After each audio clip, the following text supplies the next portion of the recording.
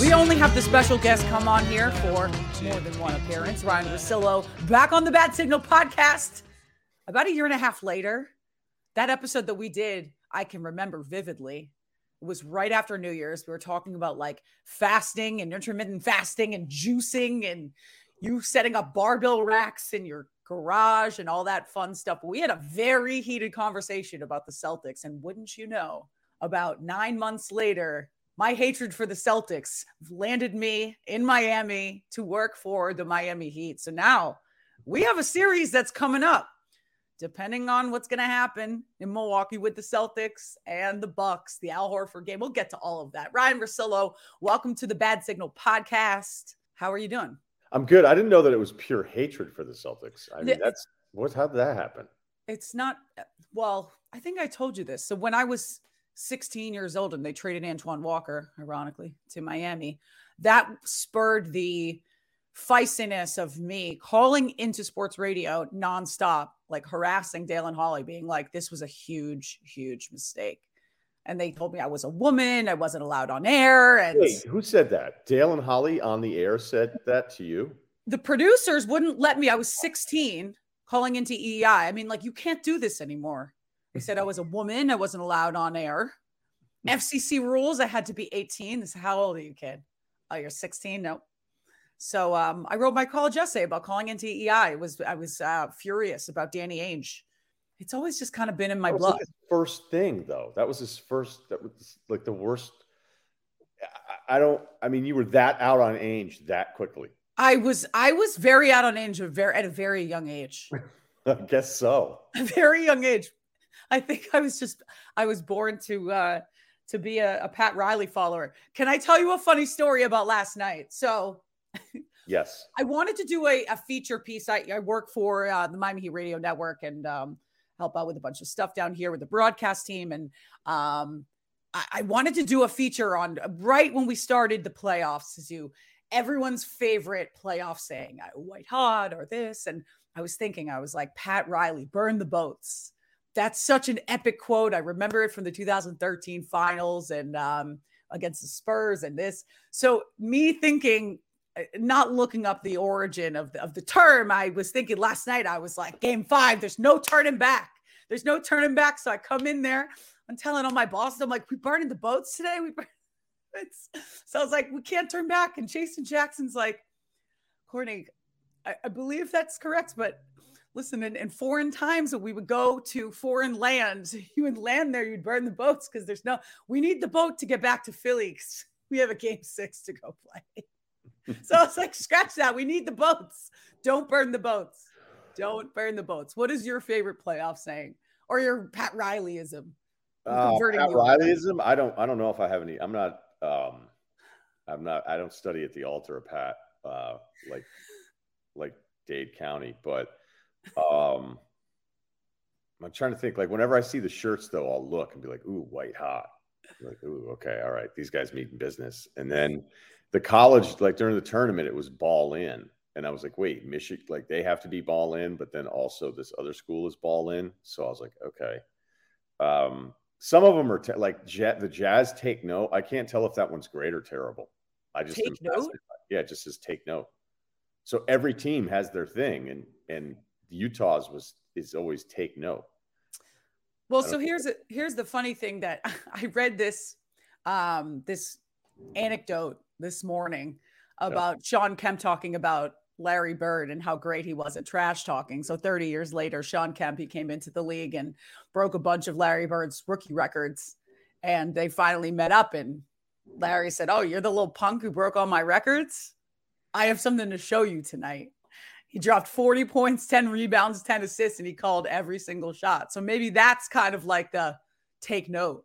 But I feel like you have to play a good game or have something to take note from. You can't just like take notes on the fly.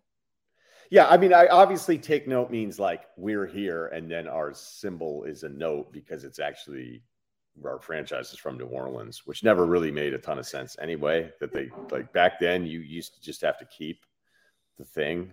Didn't make any sense. Like if Miami had started in Montana, it might be the Miami Cowboys and you'd be like, that's weird. Yeah.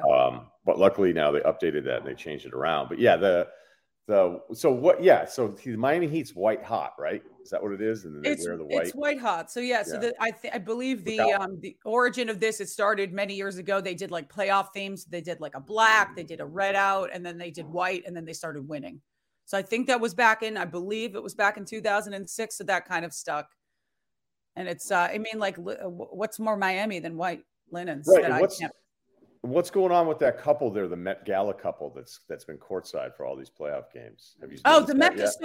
So that girl, she is Radmila Lola, I believe her name is. Wow. She is a season ticket holder. She is a Russian opera singer, and she actually sang the national anthem. It was during the Laker game. It was that weird game that was like a 1:00 game on a Sunday with LeBron, and so she's always there. She's always in crazy costumes. She's Russian, so you can look her up. Her name is Radmila Lola. That's the best answer so far, because I was like, oh, you're on it, plugged in. Listen, that's why they pay me the big bucks. Speaking of big bucks, Brady's television gig. Do you oppose to this?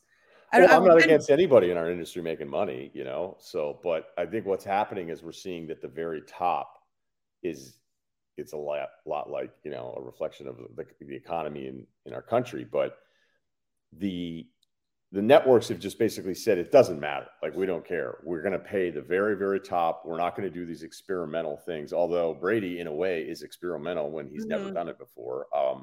But it's more personality driven. It's not going to be that hard unless you have no personality whatsoever. But it's just very telling that the networks recently across the board have gone, we're going to pay whatever we need to pay to get this right, or at least have that name that gets people excited. And I do think that hurts kind of like the middle class of some of the companies. Like when I think about, when I hear about Friends and salaries and different contract offers and all that kind of stuff, it's like, well, the money has to come from somewhere. So these top end NFL broadcasting things, like this is nuts right now. I mean, that deal, $37 million, like, I don't even know where you go from like the start when you say, if we're almost 30, then I'm worth this because I won a Super Bowl. Well, I guess so, because they said yes to it. So there you go. I'm just wondering why Jim Rome still garners. I don't think that was right. Yeah, I don't think that's right either. I'd like that's how for Rome, CBS Sports. I don't even. I think that, man. When was the last time that I saw him? I feel like he did like a random. He would do random stand-ups or something, and he'd be like by the beach. But I think that was like maybe only one segment as a part of the weekend CBS Sports Network or CBS Sports pregame show. Like, I don't even think he's. Yeah, I think the thing with Rome that he did, and he was really smart about it. And I don't know this because I don't know him at all, but I believe what I was told was that in the very beginning, he kind of owned the rights to his show, so that when it was simulcast throughout the West Coast, like, that's how he made a ton of money. So like that number could have been at the time nuts, like certainly more so than somebody like me who just worked at ESPN, got paid to do a show, and then that's what my job was. Yeah. But I think he kind of did far more ownership at the beginning of it. So I don't know if there's some weird, I don't know that it's like residuals or something, because it's not like music that people are playing over and over again. But maybe the number is bigger than people think. But a lot of people kind of hit me up after and was like, did you see this thing that was going around from The Athletic? And I go, yeah, I don't, there was a lot of people that were like, it's not an accurate number anymore. But I don't know. I mean, look, celebrity net worth is all over the place. So, yeah. Do you feel like some of these broadcasts, and I know people who have been exerting frustration or just expressing frustration about the Apple TV deals with the baseball. It was like, I think the last couple of games they were at Fenway Park, and people, at least on my timeline, are like, where's the Red Sox game? And they're like, Apple TV, see ya. Are we going to get to the point where there's so many streaming services, it's going to do a disservice to the sports fan? I think that's a legitimate question, at least for me. I mean, I know my mom subscribes to every single HBO Max, Hulu, but she's retired. She can pay $300 a month for all that stuff to go get her TV shows. But I like, I'm not stretching out the bank to go do that. Well, I think it's about survival right now for all these companies, and I'm just a moderate level of understanding of it. But there was such a boom for content creators over the last few years. Like if you had any kind of track record, people were getting deals left and right. I mean, there was all sorts of money flying around for people trying to figure out a way to stand out. And there you have Netflix. It felt like they were dominating it. And then, you see what happened to them recently with their stock being under earnings and people being like, wait a minute, is this thing not taking over? So it's so competitive right now that ultimately, and I remember, having meetings at ESPN about this, and it was cool because at a certain point, like I got to a level where, some of the top people would talk to me, once every 6 months or something like that.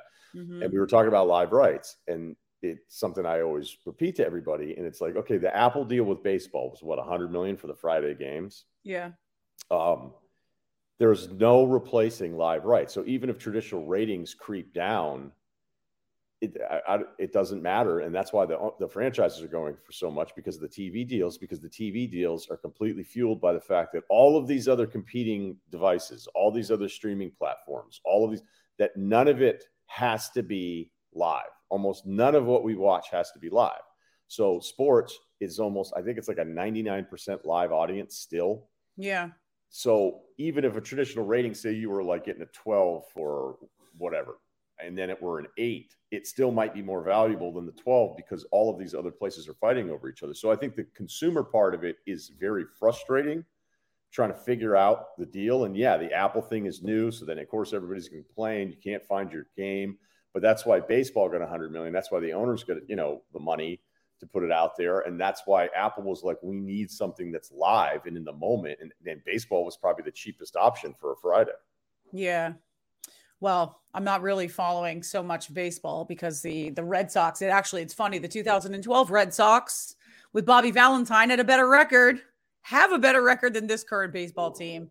I know that they did beat the Braves last night, but are you big on the Dodgers out there? Are you still following the Red Sox? I mean, what's your temperature flavor? What's the Ryen Russillo flavor on baseball? I get really into baseball at the very start because the basketball is finishing up, the regular season, which is a little rough. Teams are tanking and, some guy will get like 50 and you're like, what's going on?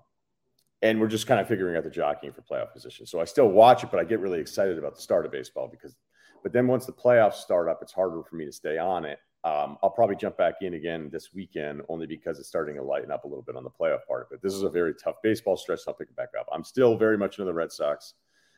It's not like I'd be rooting for the Dodgers. There's never, ever going to be another baseball team. Although I would admit, because I have a very close friend that's on the Blue Jays staff, that every now and then I'll wear the Blue Jays hat. And it was funny because I was out, I don't know, a couple months ago or something like that. And I had this Blue Jays hat. I just like it. And I like that my friend is on the team. And, I want him to do well. But I'm not rooting for the Blue Jays against the Red Sox in the series. But I just wear the hat every now and then. And I'll wear it in the podcast. And then, I don't know, some guy was like, I thought you were from Mass. He was like super upset that I was wearing a Blue Jays hat. I was like, you know what, man? I didn't try to move the Patriots to Hartford 20 years ago. Why don't you relax? It's just a hat. And so I'm still very much into it. This season's been really disappointing, but I also think it's not like I thought last year was as much fun as I've had as even some of the World Series years. Not 04, but I loved last year's team. I loved how unexpected it was. Even myself watching them, Courtney, I'd be like, they're not this good. Like, this is crazy. And then they go on a roll. The bat shut down against Houston in the middle of the series. So that was disappointing. Yeah. And I went back to New England too. Like, I was staying at home. I was with my family. So we were kind of doing our old routine. And, the whole day was just mapped around the Red Sox game and beating Tampa, beating the Yankees and all that kind of stuff. It was so much fun, but the whole time I'm like, I just don't feel like this team's pitching is that good.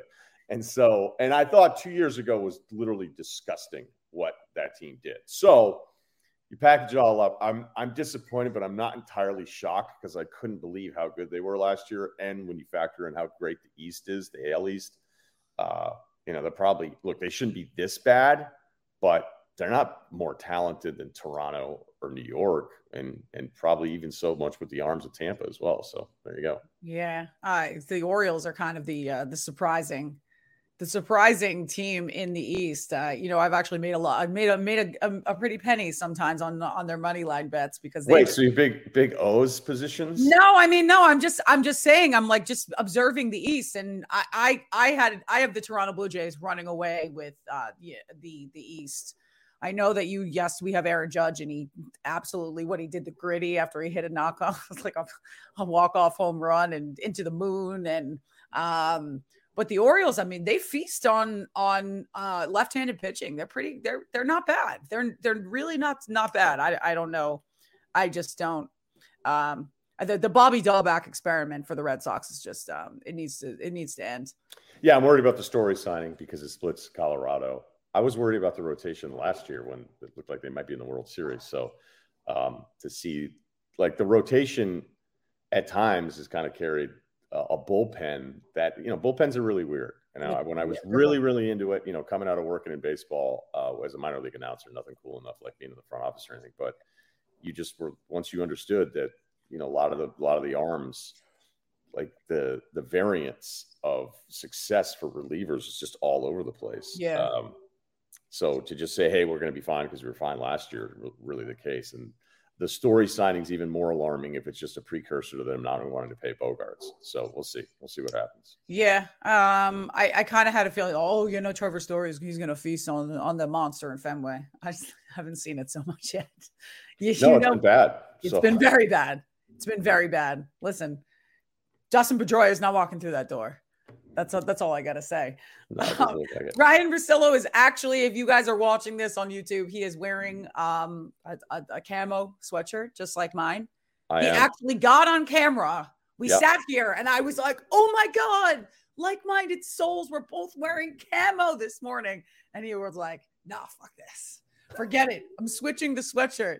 He said that he wanted to switch the sweatshirt because he wasn't as nice as mine. I think you look fantastic this morning. I appreciate you getting up. I know it's bright and early. I couldn't move today. I'm this some of these games. Just wait until we get into the Eastern Conference Finals. If the Miami Heat can take care of business on Thursday in Philly, let's talk a little bit about that game last night. Is this more so on Doc Rivers, or are you part of the notion that Doc Rivers is, not really controlling this team? It's, I've heard a lot of criticism from Sixers fans saying Doc is, his rotations are terrible and he wants to start DeAndre Jordan instead of Joel Embiid, and Embiid came back and, and I really just gave them a nice B12 vitamin boost shot right in the butt to, to get back into the series. But that looked like a team to me. Embiid minus 29, Harden minus 29 on the floor. It looks like they had the same energy of like the second night of a back-to-back. I thought it was terrible last night. Just terrible. And, the series has been really hard for me to figure out because without Embiid, you're like, okay, Miami's going to beat him. And that's exactly what was happening. Yeah. It's a free run for Bam because if they want to go with DeAndre Jordan, when he's been on the floor, I think the Heat's offense is like 149 points per 100 possessions, which is really, really good for an offense and terrible for a defense.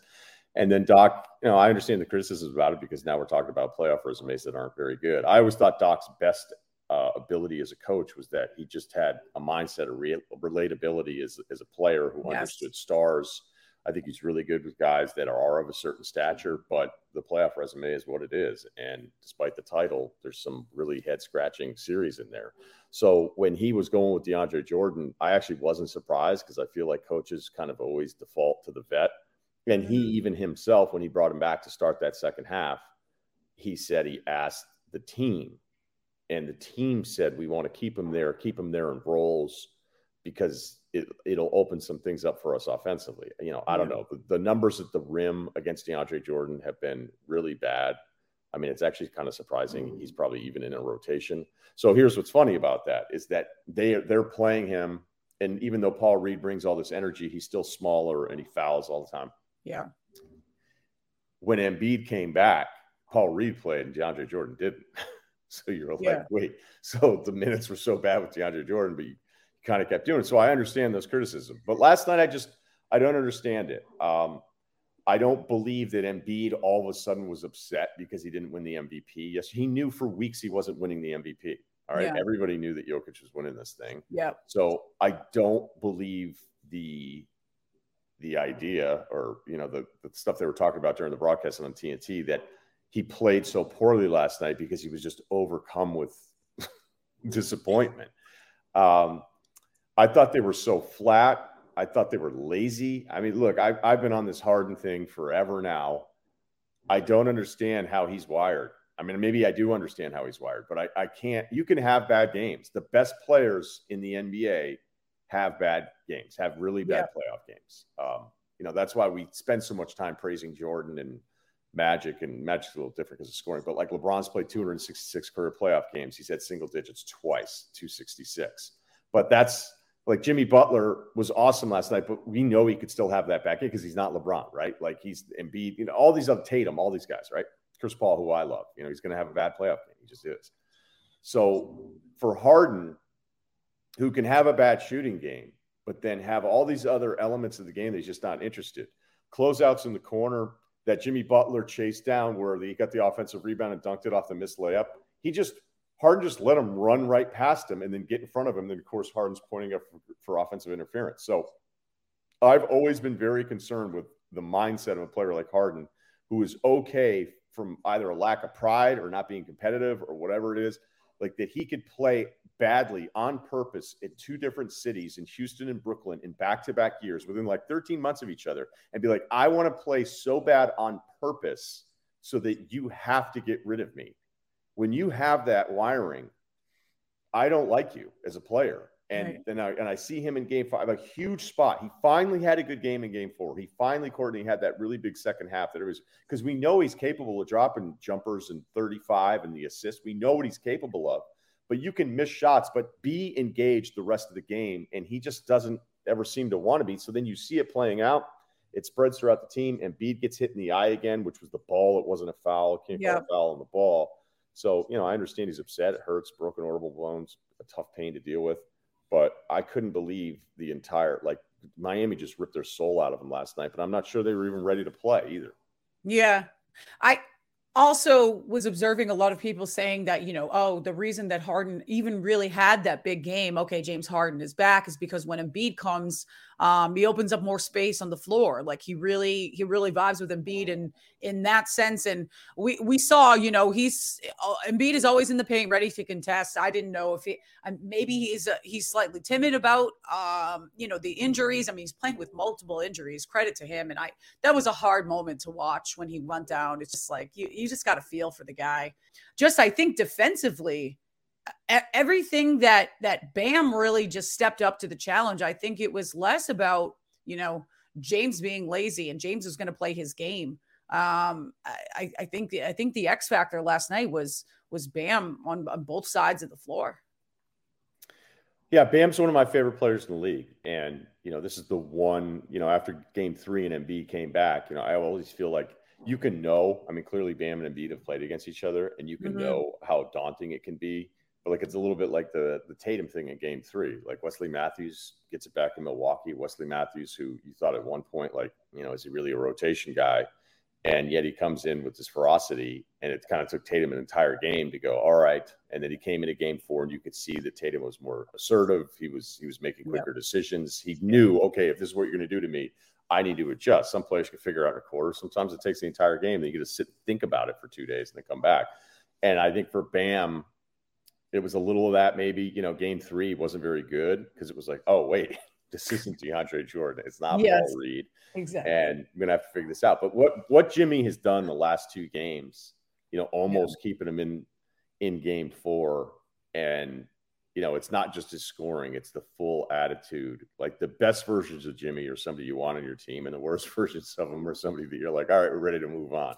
But I always felt like Miami could probably handle him a little bit better than anyone else could. And they would get over it because of Spo and because of the structure of the team and the whole deal. Even if, the blow up during the regular season, we felt like, oh, here we go again. Yeah, I wasn't so worried about that. And I think a lot of people internally here were not really so worried about, that whole blow up. Giannis Haslam says you should see his other practices. It's even worse. The funny thing is, I saw another stat this morning that Max Strus has the highest plus-minus percentage of all players in the postseason. How do you not give credit to Adam Simon or Eric Glass and the Heat's G League development program? Can you talk a little bit to that extent? You've got a bunch of undrafted players, and how well Gabe Vincent has been playing. just in the space of Kyle Lowry being out and not being available. This has been a consistent factor for the Heat. I mean, they've been missing their superstars at various points in the season, and just talked a little bit to the development of the Heat with Simon and Glass. I'm blown away by those guys because, I had George Sedano on this season in the middle of the year because you're watching Strus do his stuff. Year 7, even I thought was playing like really good minutes for him. Basically, their top 3 guys, like a lot of teams, by the way, a lot of teams that missed their players. But I think when you looked at it, when it's all said and done with Miami, like their top 3 guys missed, I don't know, almost 20+% of the season. Yeah, I think there was one point at that because Bam went out December 1st, was out 6 weeks. Jimmy was out with various ankle sprains, and then he had a tailbone issue that he re-injured twice. Lowry had the personal reasons. And I think there was one point maybe in February that they had only played 12 games together the entire season. Yeah, it's crazy. It's kind of like the new NBA the last couple of years too. Yeah. It's like there's all these teams that you're going, all right, well, you haven't really been together as much as I'd like. And normally I would just write that off, but now it's kind of the new reality of it. So back to the Miami front office, it's one thing to pick the stars and for them to see the Bam part of it, because Bam was certainly a lesser version coming out of Kentucky. But then like Strus, Vincent, I mean, even Nunn, when they brought him in. Yeah. Caleb Martin. Yeah. Caleb, who. Two-way. Right. I mean, I'm shocked that in a way, like when I've watched he and his brother play, and granted it's a little different because Caleb had been in the league, but yeah, he just seemed to figure out exactly how to fill in those gray areas. And they're better at it than any other franchise. And it's been necessary too. Now, I mean, you can even bring in the Duncan Robinson part of it, which I know, it's been a super disappointing stretch here and he finally got some minutes, but their track record is incredible with figuring out guys that can play. And it's not just, hey, we stink, we're going 25 and 57, and here's a nice little story of a guy who may stick in. Like, you're coming in and playing real competitive minutes in games that matter. And maybe that's part of it too, but they're terrific. Yeah. What do you do with Duncan Robinson at this point? And how hard do you think it was for him to sit? I know that it probably was there's no one that loves Duncan Robinson more than Eric Spoelstra. And I think that, really the emergence of it was the emergence of Max Strus defensively and his ability to, to work both sides of the floor. I think that was kind of the deciding factor, the consistency factor for him. But what do you do with Duncan? It's bad right now, but it doesn't mean it's over. He's too good of a shooter, even though, I know this year is not really the case. I'd be surprised if all of a sudden he just can't shoot. I also think he works so hard while he's on the court. His off-ball cuts and that kind of stuff. Like, whenever I first started kind of learning about him, I'm like, this guy's unbelievable. Like, his off-ball, like, movement and aware. Like, this guy, he was born to be a warrior. But, Hero, who's definitely expanded his game, like, they run the offense through him at times. But we know the defensive liability.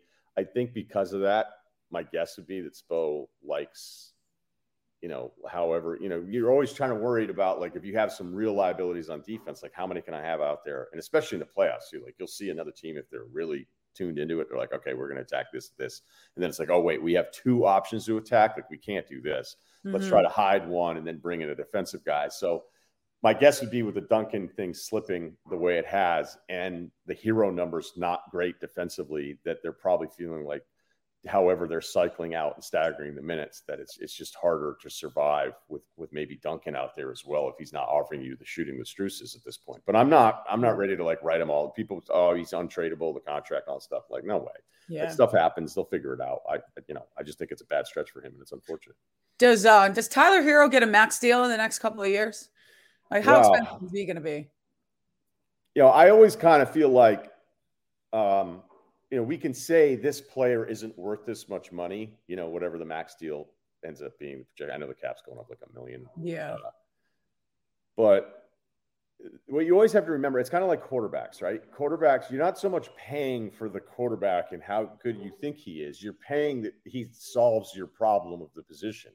And that if I say, oh, I don't think you're worth 30, I'd like to pay you 20. But you're like, well, but if I don't pay you 30 and then I have to find somebody, how is that going to work? So I'll use the DeAndre Ayton example. like there's times where I watch him and you go, okay, maybe Robert Sarver, the owner of the Suns, who's a historically incredibly cheap owner, maybe he goes, well, wait, if we don't really pass it to Ayton a lot and we don't, he's not like the focal point of what we're doing here, do I really have to max this guy? And I also think too, because the way the cap space, I'm giving you too long of an answer here, Courtney, but I promise I'll bring it back to Hero. No. You ramble your own way. So we're on Ryen Russillo way. Ryen Russillo NBA way. If you're Phoenix and you're saying, well, why do I have to give you the full max a year before I actually need to? Like, we could just let this play out, even though, teams would worry about the feelings and all that stuff. And Phoenix is like, why don't you just go ahead and get a restricted offer somewhere else and we'll just go ahead and match it? Because we don't think you're going to want to sign a restricted offer with Detroit, San Antonio, the Pacers.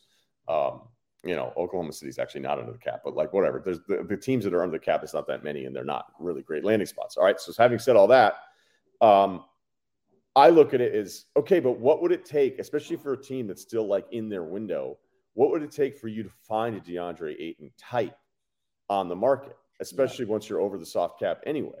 Like, it doesn't happen. It doesn't mean, oh, now we get to spend $30 million on somebody else. No.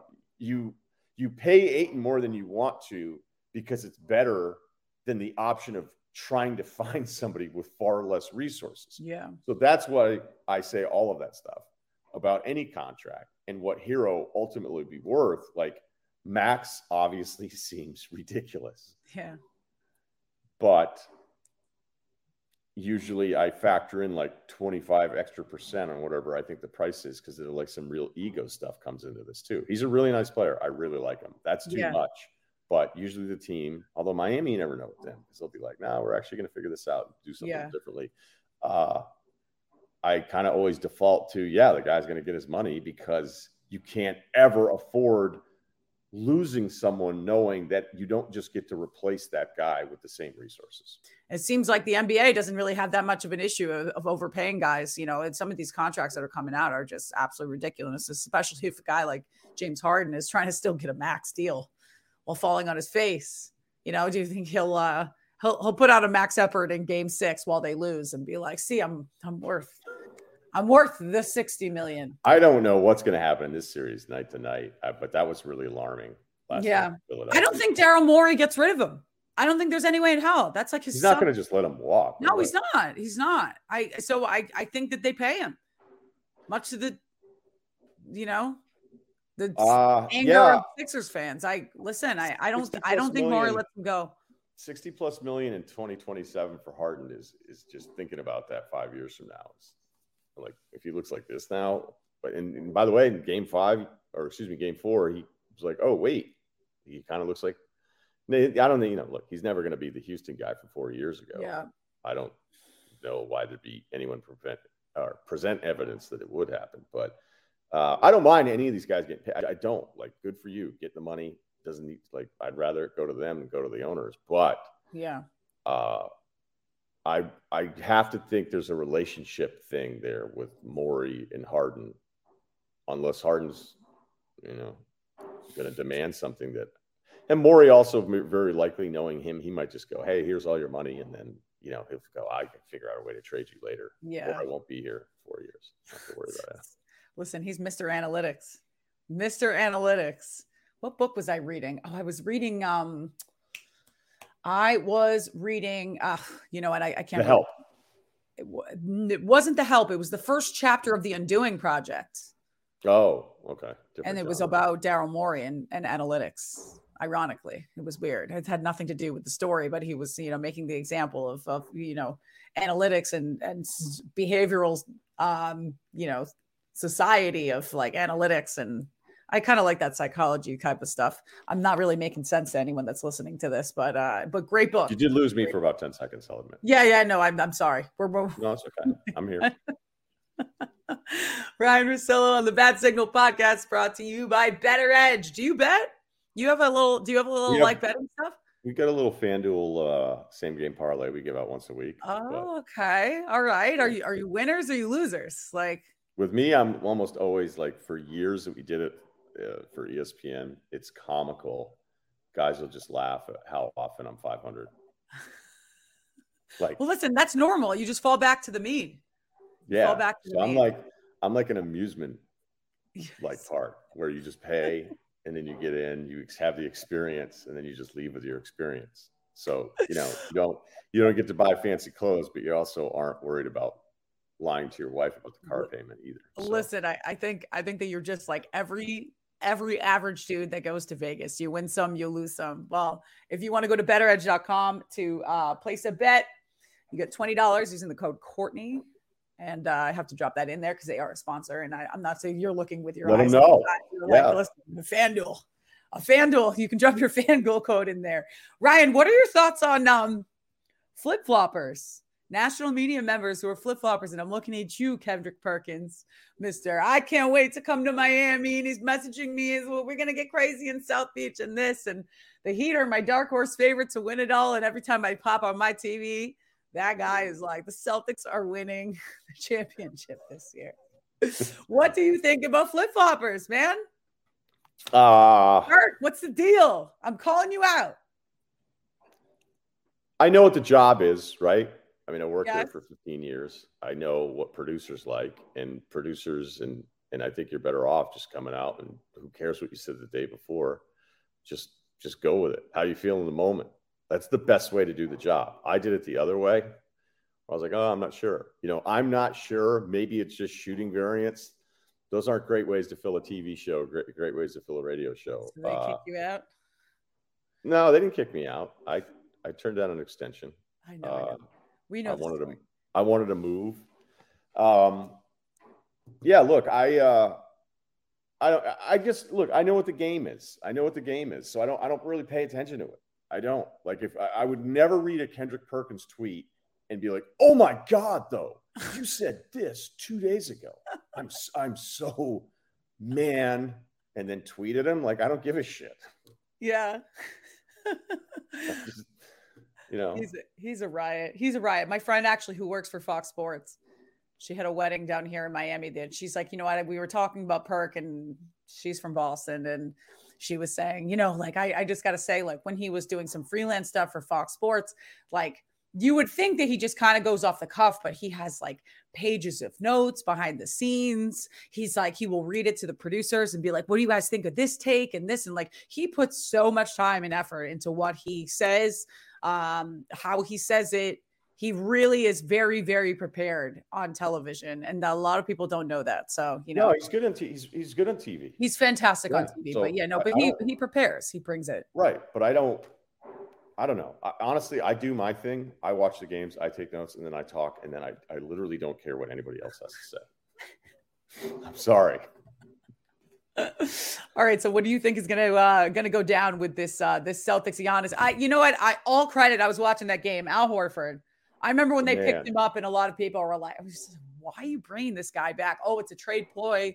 There were a lot of rumors that he was just going to be a trade piece for someone else big that was going to come down the line. It was going to be, a trading partner. Get rid of Kemba's money too, Yeah. Al Horford had the game of his life. Going up against Giannis, an interesting aspect. It's like Giannis versus the refs. I know that they bailed him out there in game 3. But it's you have to remember that when Giannis was a rookie or his sophomore season, Giannis is throwing that hook every time he goes into the ball. And before he was a superstar, he would foul out about just about every other game, and now because he's a superstar, he's not getting those calls. It's going to be a slugfest series. Sorry. It's going to be a slugfest series, but how do you see this playing out? Just in terms of Giannis in the paint with the Celtics against the Celtics, can the rest of their bench kind of step up? Well, the Giannis part of it obviously has to scare the hell out of you. I thought when Middleton went out that Boston should win the series if Boston's as good as they looked like as they closed. I mean, the second half of the season that Boston had, I couldn't believe it. I'm like, wait, what? And there were some minor changes, and I think moving some pieces out gave them better options just by, like giving it to Dennis Schroeder, who in certain roles, maybe as a sixth man, initiating all the offense in the zone, like he's capable of doing that kind of stuff. But when you're closing a game with the starters, and then they're kicking it to you, and you're kind of doing your own thing, clearly wasn't working.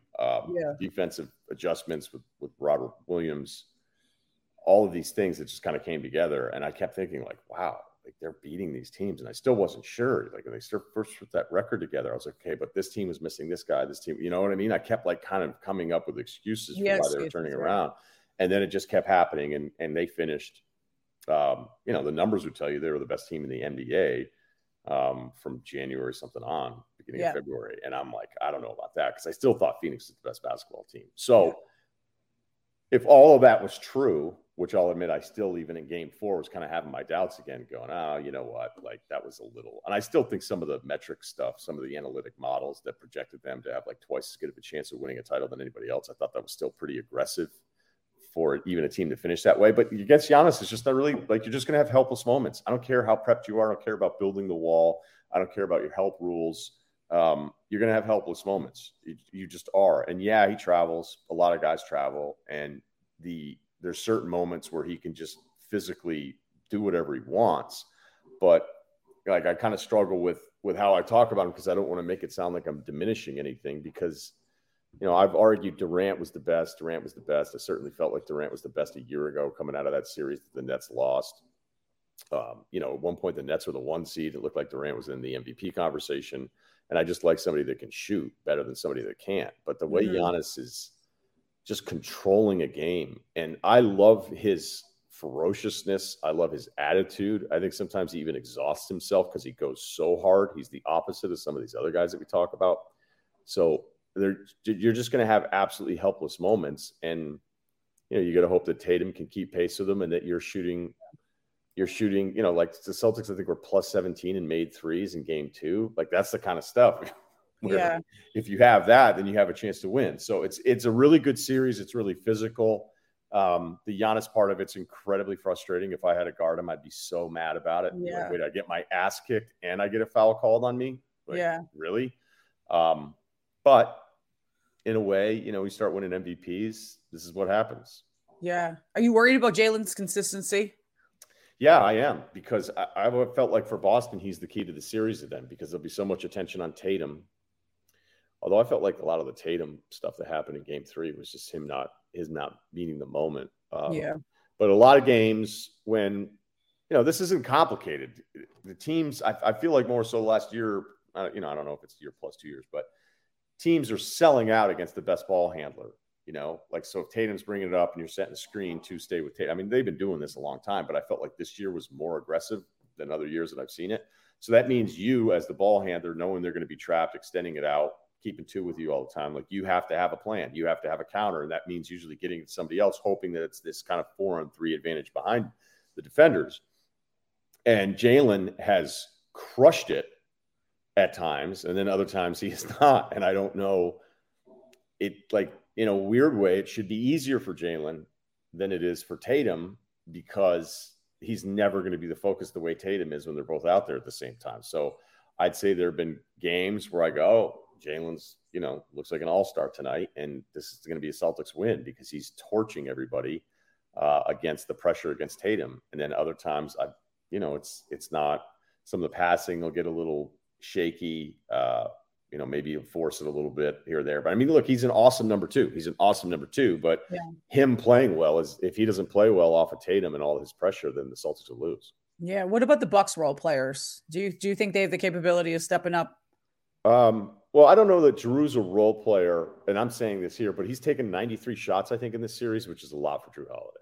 Yeah. And, you know, we're coming off a year prior to that big shot he hit against the Nets at the end of that series, where we were like, what is wrong with Drew Holiday? Like, you pay him this money, you trade these this many resources for Drew Holiday, and this is what you're getting. And then he hits that big shot, and we realize now, I mean, I think Drew might be a better defensive player than Marcus, to be honest with you. But he's being asked to fill this huge Middleton shot attempt role, which it isn't working. The numbers aren't very good. Brook Lopez really screws up Boston certain times, because you have to keep a big on him in the corner, because he's such a terrific shooter. But then sometimes I feel like he can get exposed against maybe some smaller pick and roll games, but I don't think Boston's really trying to do that against him. Wes Matthews is one of those guys where you think he's done. It's a little like PJ Tucker, where PJ in Houston, you're like, oh, he's probably done. And then you're like, no, once you get him into a system and a team that's playing for something, these guys are energized by it. So if Milwaukee can get back to Giannis, off of misses. That's the biggest thing. The series for Boston is shoot at a respectable level, because if you're missing a ton of shots for a quarter, those guys are going to get out and transition with Giannis. Once he has a head of steam, there's nothing you can do. And he's been a much better mid-range shooter from last year to this year for Giannis. And some of the passing and playmaking stuff that he's shown when he does get cut off or he does get trapped, doesn't have an angle to the hoop. The passing this year has been incredible. So if Milwaukee spaced out and Giannis is running up and down the court, even without Middleton, it's a really daunting task. But I finish with this. They're stubborn still a little. Giannis came back in with 4:20 left in game 3. Yeah. Game 4, when Boston won even the series. Yeah. Giannis came back. Remember, they took him out for a minute because he was so tired. He'd work himself in his fury. He was so tired. So Giannis comes back in. He only took one shot, I believe, from 4:20 on. And they stopped hunting Jaylen Brown on those switches. I think Derek White was out there, who somebody would have maybe run some action to get him ISO'd on that side. They just kind of stopped doing it. So I thought that was a mistake by them offensively. Yeah.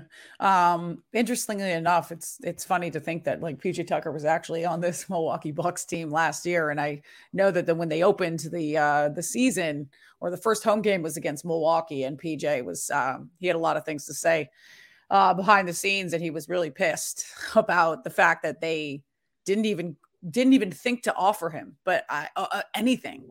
And he's made his home in Miami. He's just the perfect Pat Riley, relentless competitor on both ends of the floor. His effort is inspiring. It's infectious. And were you surprised that they didn't offer PJ Tucker anything after he left? Or, I mean, is this kind of like a win-win situation? Because Miami, I think he's going to be a Heat.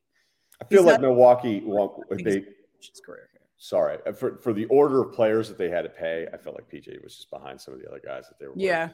So I think that's what it had. I don't think it was any lack of belief in PJ Tucker. It was just, we have different guys that we want to pay. Are you worried about Kyle Lowry and his hamstring? Yeah, big time. Because when he was back in game 4, he looked bad. Terrible. I know. Yeah. See, I'm not a huge. I respect the hell out of Lowry. I just hate watching it. What is it? Kyle Chaos? You don't like the Kyle Chaos? Kyle Chaos. That's what they call it. When he'll just loves to speed up the game. I mean, it's what did they call it when he was doing the same shit playing for the Raptors? You're like, oh, this guy's so chaotic. We love it. It's awesome. No, he falls down. He's rewarded for it, and it's ridiculous. So, oh God, who do you think is going to the Eastern Conference Finals? Who you got? Well, I mean, look. The Celtics have home court. They have, there's a reason why they fought for that seeding. A lot of guys, a lot of teams will lay down, and the Heat, they fought for that home court. Celtics have home court over the Bucks. What do you think? I'll say Milwaukee, Miami. I mean, Miami's easy now. I got 2 to win 1, so yeah. Put that in your same game parlay. There you go. The Courtney promo code. Oh yeah. Promo code Courtney on Better Edge. No NBA betting for me. I'm an employee of That's right. I'm sorry. No. No, it's totally fine. We're all in on NFL season. Football season, I rock the Fade Fallon. I've got Fade Fallon merch. Do you know what the Fade Fallon means? I do. I'm okay. Come on, I have a Twitter account. Yeah. Okay. All right. So you see it. You see my stuff. I know that you tweet and you get 87,000 tweets. No, I don't. No, most people don't understand what I'm making fun of. But wait, so are you a Pats fan then, or are you just you don't care anymore? No, I'm a Pats fan, but I'm just I wrote that down on my list. Did the Pats have a chance to drop to absolute sheer irrelevance this year? Because I think they do. I think they go 6-11. I'm looking at that schedule. The schedule releases tonight. Do you care? Do you give a shit anymore, Ryan? I don't. Do you not? Okay. So I've never cared about the NFL schedule release. By the way, I am literally day to day. I wake up and go, what do I have to do today? So when somebody says, hey, what can you do in 3 days? I go, I don't know. And so for me to be week 4 at Buffalo, then at Miami, week 5, wow. I can't do that right now. And I do think there's a weird thing in media where NFL people try to pretend that but I really like my league, listen, I'm days away from week 1. I'm like, who cares?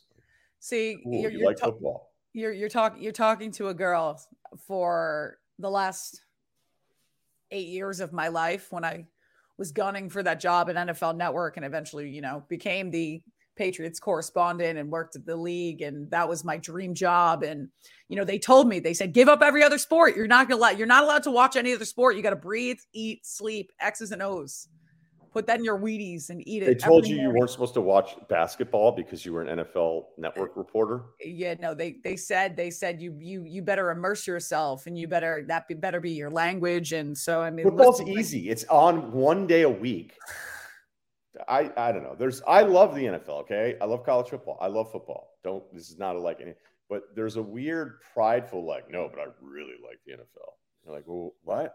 Like, yeah, no. I really like it. Like really? The NFL, so there'll be some off-season headlines like, oh, the NFL just does not stop. You're like, okay, like what? What's the award that you're winning? Like, what is your shirt that you get? You get a medal, a crown. That's so dumb that you. There are people, Ryan. Yeah. There are people who are doing fantasy football leagues in the middle of April. Cool. I don't understand it.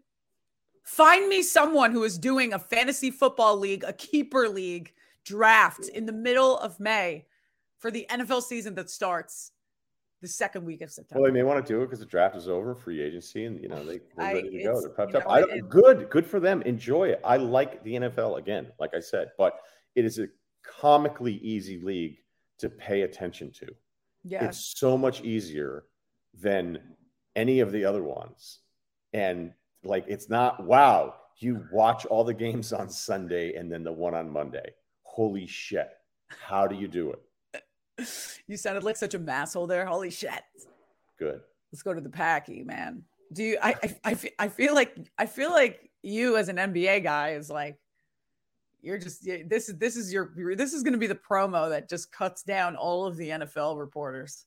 My job as an NBA reporter is so much harder. I'm not a reporter, but it's as an NBA super fan.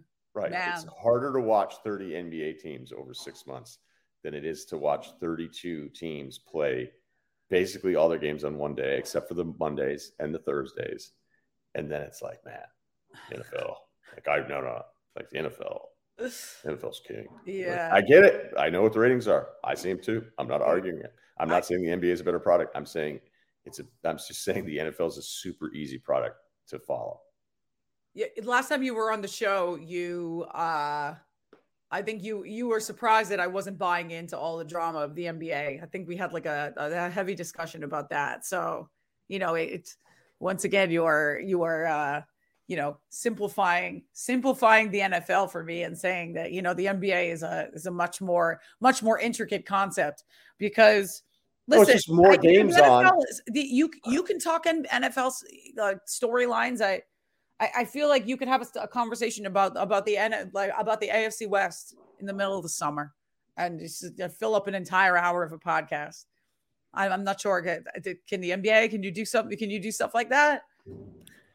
Give me your awesome AFC middle of the summer topic right now. Okay. All right. So, the Chargers defensive haul, is, and all the money they bought and paid in free agency is not going to pay off against Russell Wilson and, Patrick Mahomes in the West in terms of competing to be the best team in the division.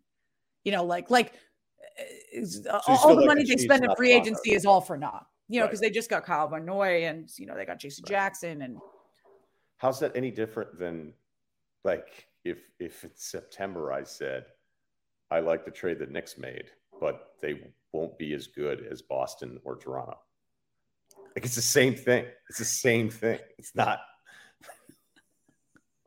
Oh, God. And by the way, even though I don't like it, NBA players being like, I'm not playing, I'm done, from a discussion standpoint is better. Like Aaron Rodgers tried to pull the NBA player. Oh, God. Didn't come up with any good reasons other than there's just a lack of communication. And you're like, no, you need to do a better job of convincing me that you've been this wrong party. And then he didn't. And then it was like, maybe I'll come back. Anyway, yet in the NBA, even though I don't like it, the discussions around, wait, this guy's just not going to play. Oh, this guy's going to quit during games.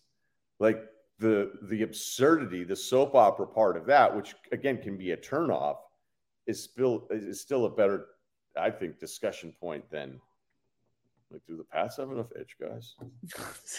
I mean, they don't. The answer is no. They never feel like they do. Is Ben Simmons done? Like what? I mean, no, he'll come back. Is that the biggest catastrophe of all the NBA? Like no, it's not a good look, but it's an incredible. Is he going to win? Is he going to win the contract defamation? No, it's just they filed a grievance saying that they should get all the money that they were, which was always the plan the entire time. Which I said, excuse me for saying a defamation trial. Yeah, not quite that intense. It's Ben Simmons against the Sixers. Yeah, Sixers loyal fan base. No, he was always going to do that. So, yeah, we'll see how it plays out, because sometimes they'll be like, okay, it's zero or all of it, and then the parties are like, okay, I don't want to make zero, and the other one's like, well, I don't want to pay all of it, so we'll see. I'm going to make you pay all of it because you have a nicer camo sweatshirt than I do, right? No way. Yours is really expensive. Hope you have a promo code for that one. It's the Aviator Nation. Dude, that's not an entry level sweatshirt. So you were worried about coming on my podcast wearing an entry level sweatshirt. Only high brand. You've seen my collection of vintage t-shirts and stuff. Listen, I bring it every time. Yeah, no, I guess you do. No, I'm very proud of my Legends brand here. I just, I don't know. I don't want to have the same shirt on as you, so I took it off, and then you got upset, and I was like, oh no, we're getting off to a terrible start here. Listen, only because we match. Girls have a different aesthetic eye than a man, like the matchy to me is just like one and the same. We're equals. I'm trying to pull myself up to your level. I do feel like an equal now, and that's me. That's an improvement from where we started. Do you have anything to plug? I've been trying to get you back on as a repeating guest. I really, really appreciate it. I know it is bright and early out there in sunny Los Angeles. I appreciate you coming on. I appreciate the don't ask Ryen what he's doing 3 days out. Law and rule. So you were like Sunday Monday or Wednesday. Monday or Wednesday. People will be like, hey, do you have time Friday? And I'm like, I don't know. No. I don't know. So what do you got going on? We have a new pod that we're going to release that's mostly based on folk music, but Celtic. Ooh. Yeah. Folk like music? Early 1700 range, because we don't want to, there's a certain time, there's a very obvious timeline in Celtic folk that you're like, past that, it's not even worth talking about. So we don't know when the launch date is, but we're excited about it. What? Did you master in that in college? I'm confused. Like, did you pick it up? Did you read books? No, it's just a passion.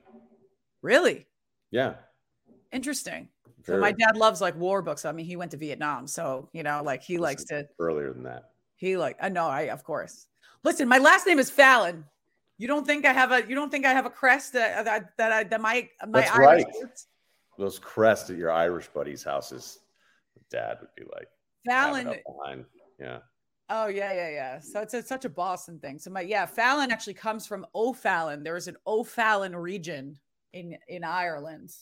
I think it's in the south. So everyone with the last name Fallon is somewhat related. So we had some Fallons up in college, high school. Yeah.